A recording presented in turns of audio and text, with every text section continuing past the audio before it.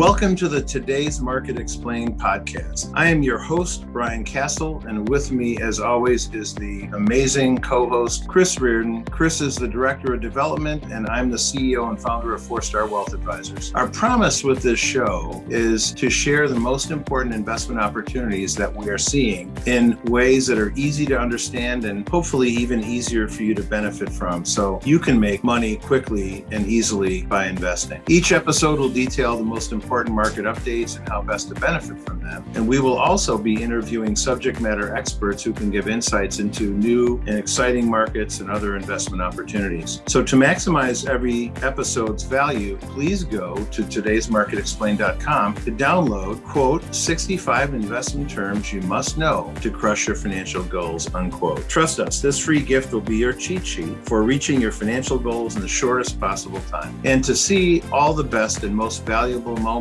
from this episode, please go to Today's Market Explained on TikTok, Instagram, and YouTube. Now, let's see what's happening in the financial markets. Welcome back, everybody, to the 4-Star Podcast. Here we are. It's May 10th. I'm Brian Castle, your host. My co-host, Mr. Christopher Reardon. Chris, welcome here again to the podcast today. Thanks, Brian, and good afternoon to everyone out there. Well, and everybody, Chris is our 4-Star Director of Development. He's a dad now, and he's going to be a dad again, and he's a new homeowner now. So a lot going on, Chris, with you. And, he runs our whole development division at 4-Star, and we're just so proud to have him here. So thank you, Chris. Yep. And I'm the CEO and founder of 4-Star, and the advisor to CEOs, Insiders, the chief dad to Evan and Quinn, and the amazing Tripti. So why don't we get started today, Chris, on our podcast. We're going to talk today about the markets, the economy, what we see out there. A lot of really interesting stuff, a lot of big changes. So why don't we look at what all the asset classes are doing, Chris? What does the tally score system look like today? So we've had a lot of changes from the last podcast, but we still have commodities running in the number one position. It lost 4 points from the last podcast, so it did deteriorate a little bit, but it's still firmly in the number one position. It's got 320 points. The biggest change downwards came in the number two position. So that's domestic equities still, but it lost 48 points from the last podcast. It's at 223 now. So almost 100 points difference from the 1 and 2 asset classes in our current position in. International equities is in the number 3 position. It lost 12 points, so lost but not quite as much as domestic, and it's at 179. And the biggest gain came in the number 4 position in cash. So cash jumped fixed income. It used to be in the 5th position. It jumped up to the 4th position. It gained 48 points from the last podcast. So it pretty much picked up all those points from domestic equities. And it's currently sitting up 160 tally points. In the fixed income, it gained 6 points. So it did gain slightly in the 5th position, and it's at 130. And last is still currencies. It gained 9 points, and it's at 79 tally points. So really, I mean, the trend we're seeing is a flight from kind of riskier asset classes, commodities, domestic equities, international equities, and a flight to safer asset classes, cash, fixed income, currencies for the most part, has really been the trend since the last podcast. Absolutely. Those are huge moves. We don't see moves like that, but usually things kind of go on and on and on for a long time. But then when the trends really hit in, that's when the big moves happen. So we're seeing a big change now because it's clear that those trends are strong and moving in one direction. So all the indicators that are close to flipping flip all at one time. So that's why we had 40 points down in the stock market. 48. That was big, Chris. Very big. Yep. Yeah, I mean, 48. And it does showcase, usually when we have moves like this happen, markets are extremely volatile, and markets have been very volatile the last couple of weeks, especially. So usually that's when we see these big moves. And I think it's a great example of domestic equities losing 48 and cash gaining 48, how quickly, when these asset classes move, how quickly they can flip. So if these trends do continue, I mean, potentially in the next week or two, we could see cash in the number 2 position. quite easily if these trends continue. So you can see how with one moving up and one moving down, those gaps close fairly quickly. Yes. Well, and so now with the markets down, the highs were in November, but then for the year to date, so the market's been down since November. But year to date, the S&P 500 started the day about 16.5% down on the year. Looks like it's down another 1.5% already. So we're down close to 18% for the year. And the old commentary is that a correction is down 10% or more, but a bear market is down 20% or more. So technology started the day at down 26%, already in bear market territory. And now, today, Chris, looks like down another at least 1%. So we're in bear market territory in the technology NASDAQ, and we're getting very close to bear market territory in the S&P. So not a great environment. It's not been a good couple of months. No. I mean, I think a lot of this has been markets digesting, some of the interest rates and then issues on that. So it's been a lot of volatility, and I think it's going to continue until we get a little bit more clarity. Exactly. So earnings season, 80% of the companies are beating in earnings season, but it seems like the market seems to be ignoring good earnings, right? And they're anticipating what's coming, and they think earnings are going to be weaker. But clearly, the biggest trend that's leading things down are tech and technology. Stocks are getting slaughtered, really. Tesla's down big. Rest in peace for the e-commerce stock. Etsy's down big. Amazon's starting to go down as well. So a lot of the smaller e-commerce stocks are getting really hit badly. And the strongest of all the sectors out of the 11, there are now 11 S&P sectors, of course, is energy. No surprise there with oil prices going up. So investors can make money in energy and commodity-related investments. And we've done a little bit of that, Chris, ourselves with our dynamic portfolio. And we'll talk a little bit about that in just a second. But don't forget that just because the markets are down big, that doesn't necessarily mean we're going to have a recession. Now, many economists are insisting, and Chris, you know this, that we are going to have a recession.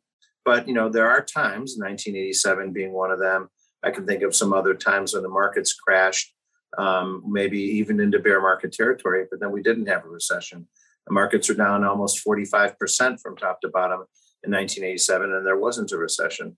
They didn't have a recession until 1991.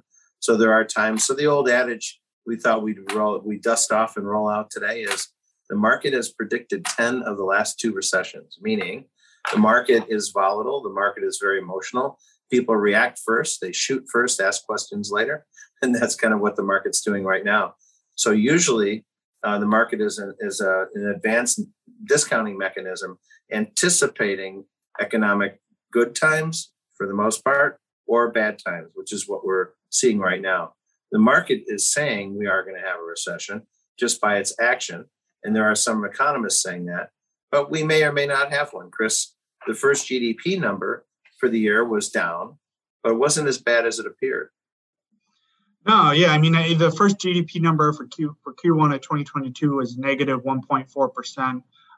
It did, I think a lot of economists weren't expecting it to be quite that bad. And it was a sharp reversal from the 6.9% annual growth we saw in Q4 of 2021. But under that, consumer spending in the Q1 was actually up 2.7%.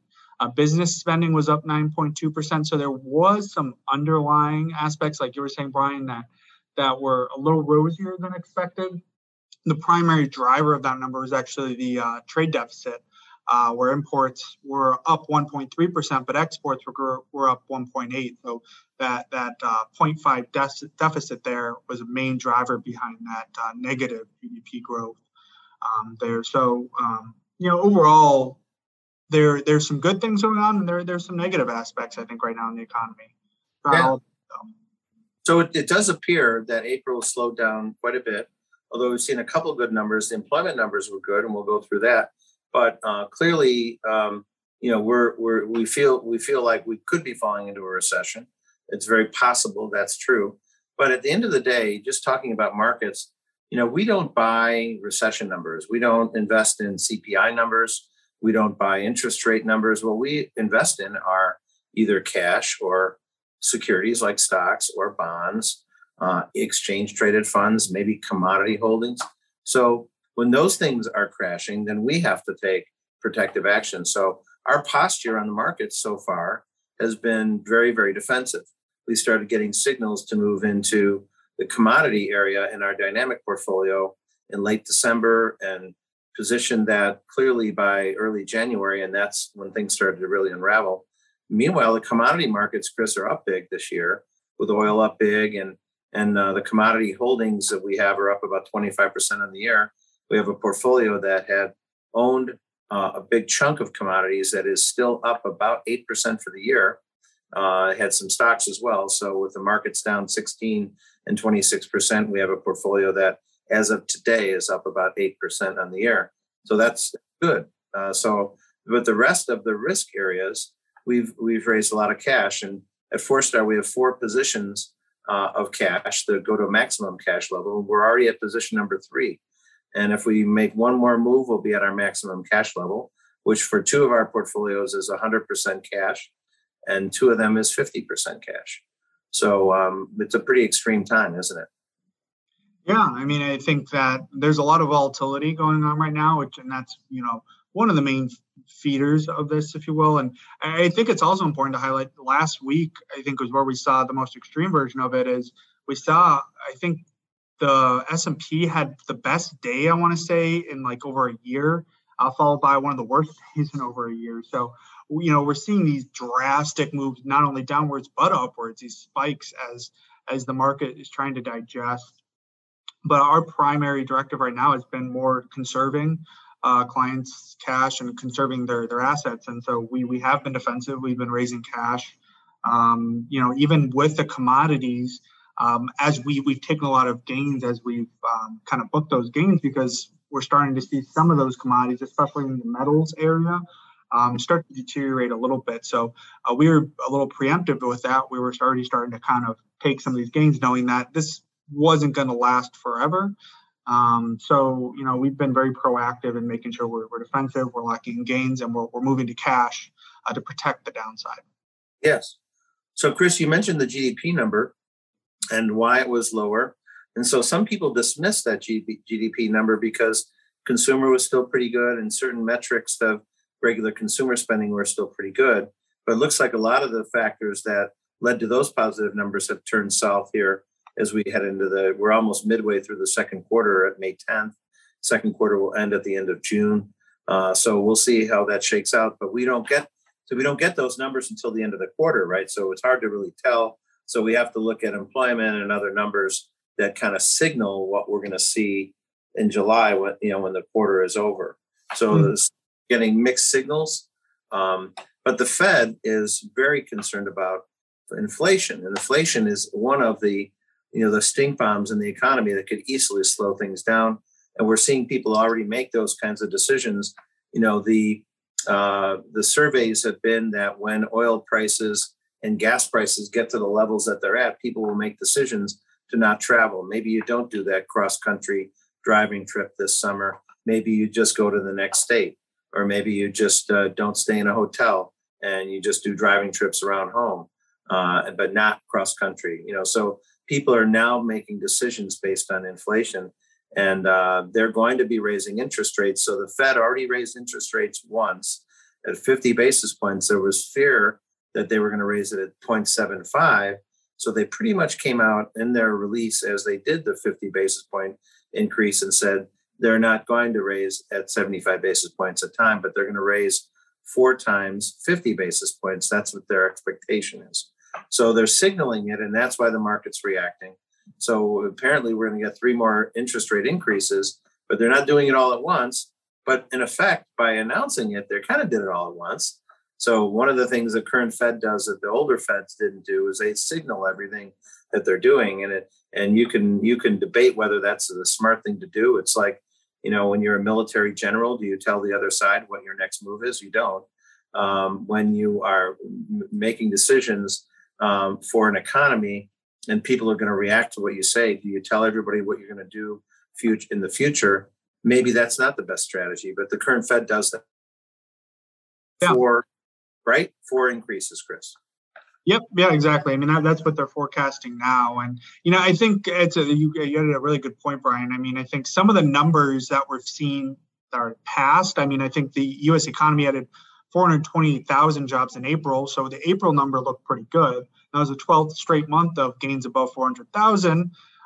So overall, that look, you would say, hey, we're still rocking. The job market's strong, but we haven't gotten the May numbers yet. And if that starts to slow and we have a slow June, overall the Q2, we could see, the job market start to deteriorate. So that's kind of one factor that we don't know what's going to happen. But in the where you're seeing inflation really creep in is the average hourly earnings. They came out, they rose by 5.5%, 5.5 in April, but the inflation number is 8.5%. So if you're one of those employees and you got a 5.5% raise, you effectively took a 3% downward salary adjustment effectively. So you're kind of losing money, and that's where I think that's where we're seeing it playing in the economy as well. If you're down 3% relative to gas prices, if you're down to food, you have to crimp some of your spending. You don't have as much money to go out and spend. The other aspect we're seeing is personal consumption. So personal consumption increased 1.1% in March from February. So that's still Q1 numbers. But when you adjust that for inflation, it's only 0.2%. So on some of these numbers that look great, but once you kind of adjust and take that inflation out, they're much smaller. And one way that people are adjusting or compensating for this high inflation is they're levering up on debt. The Federal Reserve actually came out, and in February alone, Americans increased their borrowing by a record of $42 billion. And I know in the last podcast, we spoke a little bit about the bank earnings. And I think on average, year over year, credit card spending was up about 29-30%, what a lot of these major credit card banks were kind of forecasting. So that's going to have a big impact. And that's going to be something that as interest rates continue to rise, that debt becomes more and more expensive. So that'll be really interesting to see what impact that has on the economy going forward. I mean, once again, we haven't really seen that impact yet. So the May, June, even kind of as we get into Q3, we'll see how that kind of ripples through the economy. And I'm sure that's a lot of what the market's trying to digest now is, what impact is this having on the consumer, and what impact is it having on the parts of the economy that are still holding up now. The last thing I'll mention, and this is where we've seen it kind of highlighted the most in the market, is mortgage rates. So right now, the average 30-year fixed mortgage is 5.54% for an average 30-year. The 15-year, which is usually a lot less, is 4.75%. I'll even mention personally, about a month and a half ago, we locked in an interest rate for a home purchase that we did, and we locked in at 4.49%. So that's over about a month and a half, you had an over 1% rate increase on a 30-year fixed mortgage, which is very drastic. So we need to see some stabilization, I think. And as we kind of get that stabilization, things will kind of start to kind of bottom, I think. And we'll start to get that volatility will start to lower, and things will start to steady out, I think. And then personal consumption was up too, right? A lot? Yeah, personal consumption. It was up 1.1% from March to February, or from February to March, I should say, which is a lot. But you got to think personal consumption, they're kind of looking at just the general consumption numbers. And those numbers are inflated because inflation, when you're not spending $2 per gallon in gas, you're spending $4 or $5. So when you adjust out that inflation, it's only 0.2%. So you got about 0.9% of that number is just factoring inflation alone. Inflation alone, right. So interesting numbers, Chris. So some good numbers, some not so good numbers. Some dark clouds coming into the economy with higher mortgage rates and real estate slowing down in a lot of cities now. We've seen that. The consumption numbers are still pretty good, but if prices keep going higher for food and energy, which are the two biggest, that could slow a lot of things down. So, but at the same time, because we are coming from a pandemic, we've got these recovery stories. So I've got a couple good ones for you. Movie theaters are back to pre-pandemic levels. So there was a prediction that folks would not want to be in movie theaters together, all sharing viruses together and things like that.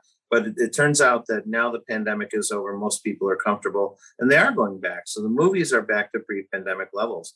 Gyms are back also. So all the X-Fitness gyms and all the others are mostly back to pre-pandemic levels. Unfortunately for Peloton, which was made its story on home workouts, they're not doing as well, and they're looking for a buyout candidate right now. So they're struggling. And live entertainment is back in a big way. The concert schedule in most major cities is actually higher now than pre-pandemic levels. Live Nation says that their purchase of tickets is 30% higher than at the same time now in 2019, pre-pandemic. And anecdotally, my wife Tripti and I were sitting at a restaurant on Wells Street in Chicago, in the famous Chicago's Old Town. And we were sitting right next to the famous Second City. And some of our listeners around the country might remember Second City was the home of many of the Saturday Night Live characters, that Dan Aykroyd, Jim and John Belushi, Martin Short. I mean, all these incredible comedians. Anyway, and so that was pretty much shuttered up during the pandemic. There were busloads of people getting off on Wall Street last night, going to Second City again. So live entertainment is most clearly back. Although at the same time, Chris, we're not seeing as much in the offices. So many cities in America are back only about 50% to population of the offices and where they were before, Chicago being one of them. And then also, certain firms are back, but technology specifically has said in many cases that people can work at home and remote. And so that trend is clear for technology, but we'll see how long that lasts, right? They may get sick of not being in the room with people. There's productivity things that you lose when you're not in the room with people, conversations that don't happen, different contacts that people don't have happen. So it's possible that even that will change. So those are some of the changes we've seen. Yeah, and one thing I'll even just kind of highlight, two things, I guess, was when you mentioned Second City, and it's funny, I saw an ad walking to work this morning there's a billboard that they're doing kind of like the summer comedy camps now and everything, so they're kind of coming back in full force. And then, I live kind of near where the commuter trains are. I mean, it's almost back to, there's so much activity now coming off the trains as people are commuting in. And I think that a lot of businesses are slowly working back, whether they're on 2 or 3 days a weekend, and they're kind of just slowly picking it up. So I think the trends will only increase. At least that's what we're seeing now. There are certainly tech companies, but I did see a report this morning, even, tech companies, if they are doing fully remote working, they're going to say, one of the thoughts is they're going to start looking abroad. If you're going to have full remote workers, why not look abroad where you can maybe get labor for cheaper, in certain areas. So that'll be really interesting to see how that dynamic changes as well. Yeah. So that's our report on that subject. Chris, you're talking about international issues, I know. What's going on outside the U.S.? I've got some comments on Britain, but what about China? Yep. Yeah, I think one of the main highlights we've seen in China is obviously the severe lockdowns going on there. I mean, the country still, for the most part, has been effectively just locked down. So their numbers have been terrible. It's been having a ripple through the American economy. Tesla, I think, like you mentioned, Brian, is suffering. A lot of that's because their car sales are down significantly in China because of the lockdowns. But their manufacturing purchasing managers index came out, and it dropped to 47.4 in April from a 49.5 in March.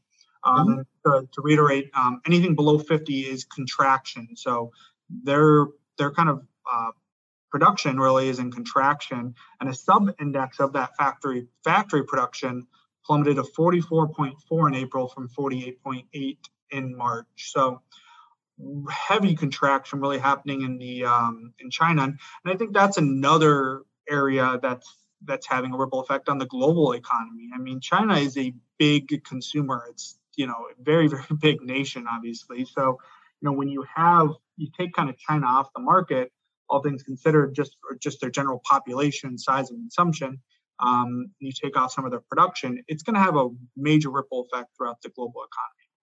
Absolutely.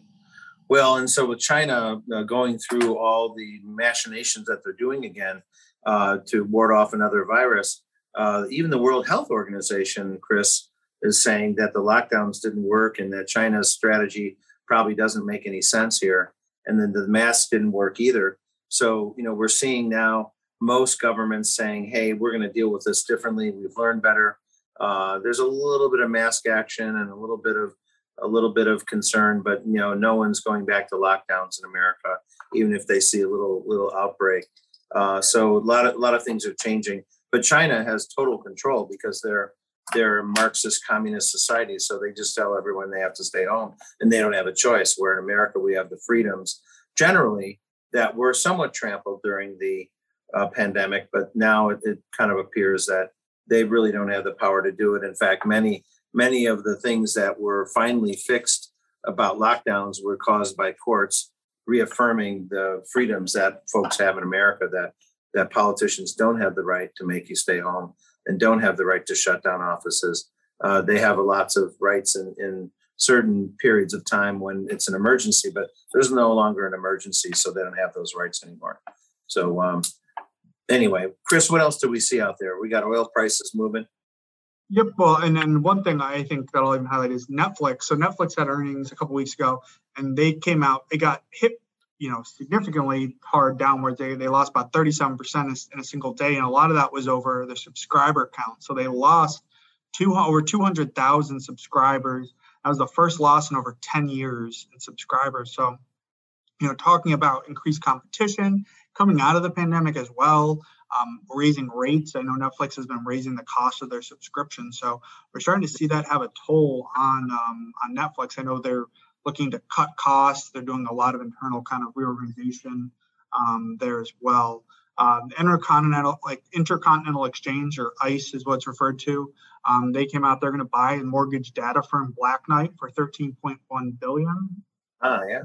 We're seeing more transactions occur in that space. And we'll see that a little bit here and there, especially as I think Peloton, like you mentioned, Brian, you have some companies that are starting to flounder a little bit. They're getting cheaper.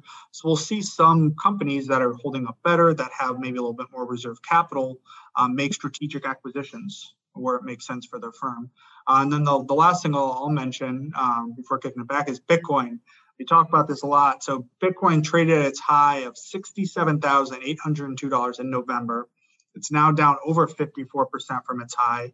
I know today I just saw it was dipped below 30,000. It's trading right around that $30,000 mark per Bitcoin. So a major drop and pullback from Bitcoin. And pretty much all cryptocurrencies as of late as well. They've really partaken this downturn. I think one thing it highlights to a degree is, a lot of people were wondering, and it did correlate for a while, is Bitcoin, correlates to gold. And we really, I guess you could make the argument now, but it hasn't held up as far as a flight from volatility. It's really fed into the tech downturn. Right. So, there's going to be a lot of, I would say, forensic, a lot of analysis that's going to occur after this. But Bitcoin's taking a huge hit. Yes. So we'll see if Bitcoin is the new gold or if gold is the new Bitcoin. We're never quite sure what's going on there. But those things should be going up in a bad economy. I don't know. So it certainly gets confusing. Oil prices, I mentioned earlier, Russia now is no longer a market for America. And now also Europe. The European nations are saying they're not going to buy oil from Russia. And Russia supplied America with 670,000 barrels a day. And just for the record, the Keystone Pipeline, which never really got going and was ended by the Biden administration, would have supplied over 830,000 barrels per day. So, when people are saying that we did this to ourselves, clearly we did do this to ourselves. The Keystone Pipeline would have made up for what Russia had, and it would have come on right around the time we needed it, actually. But the Biden administration is insisting on keeping it closed. But now, after lots of political pressure from, I guess, members of his party, apparently, now the Biden administration is advocating for more drilling. And after doing the exact opposite for the last 18 months, but yet with oil prices, why would they not be drilling more? And just for the record, The rig count is below the pre-pandemic levels. And as far as actual oil production, it's 10 to 12% below pre-pandemic levels. But you would think that the prices would cause them to invest and get money into drilling because they can make a lot of profit on it, right? So, if the oil companies are evil and they make big profits, well, this could be their time to be evil. But the reason they're not doing that is there's really too much risk. So this administration has been jawboning now for 18 months and before in the election about getting rid of fossil fuels entirely and moving to an all electric vehicle world. So we wouldn't need fossil fuels for many of the things that we're buying. So, but if it takes months and months to drill a well and there's big capital expenditures, then they start getting returns in a year or two. There's an election coming up in November. Things could change.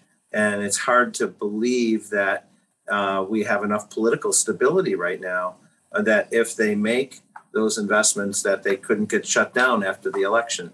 So now the administration is on this side of the oil companies, drill, baby, drill. But drill, baby, drill isn't working anymore because now most of the oil executives, without really saying it, are essentially saying, we don't trust this government and we're not going to invest right now. So we're going to keep production where it is. And so those who are investing in oil are making good profits, but they're not increasing the amount of oil. The other group that's doing actually pretty well right now is all the shale oil producers. And the shale oil drilling group had lost money for a long time. Now with oil prices so high where they are, they were forced to get very, very efficient in shale drilling because prices were down. Well, now they've kept that discipline and they're making big profits and actually paying back for capital losses for a number of years. So the shale oil business is back in play, but not really increasing dramatically, but at least they're making money. But that kind of leads to one comment we did want to talk about, that political unrest or political decisions can lead to distorted decisions in economics. And that's what we're seeing now in America, that why wouldn't they drill more, but they're not willing to drill more because of the politics of it. So that's where we are. We talked, Chris, a little bit about freedom and free speech and about China. And we bring this up only because it's changing markets. Movies had, been long since a very big market in the Chinese market. The Chinese Communist Party, however, has been for a number of years limiting American and Western movie producers distributing in China because they didn't want the politics or they didn't want to have their people infected with the ideas of the West. So now they're making themselves more and more relevant. Sony announced that they were not going to make the changes that the Chinese Communist Party wanted to make to the recent Spider-Man movie, and they backed out completely out of China. So it's going to cost Sony over $100 million or more because they are not, distributing the Spider-Man movie in China. But that's what happens when political decisions are made, then economic decisions are downstream from that. So that's what we're seeing. And Chris, you talked about how China is so large, but it's really inefficient. Well, yeah, I think that, when we talk about in the economies and just general kind of governments and how they're set up, I think when you think about communists or any governments that are set up in that way, there is a lot of efficiencies. I think I've heard it said the best way, and I was referring to U.S. politics is, if you're doing a transfer of money either from, rich to the poor or anything like that, it's a leaky sieve, right? So, that money is it's not efficient. It's going to get leaked otherwhere. It's going to go, to different hands. It's not going to get translated perfectly. So, there's a lot of inefficiencies in there. I think what's key in China, though, is it's, a billion person country, and they several billion person country. It's one of the largest countries in the entire world. And, that has a lot of power behind it. So even though their economy may be inefficient, there's a lot of power, there's a lot of manpower, there's a lot of consumer demand and consumption there. So it'll be interesting to see how that stacks up. If you compare it to the U.S., a country of 330 million or so, our GDP is higher. So our kind of productivity and per person GDP is obviously much higher than China's. So, there is a push and pull going on, I think, right now in the global stage.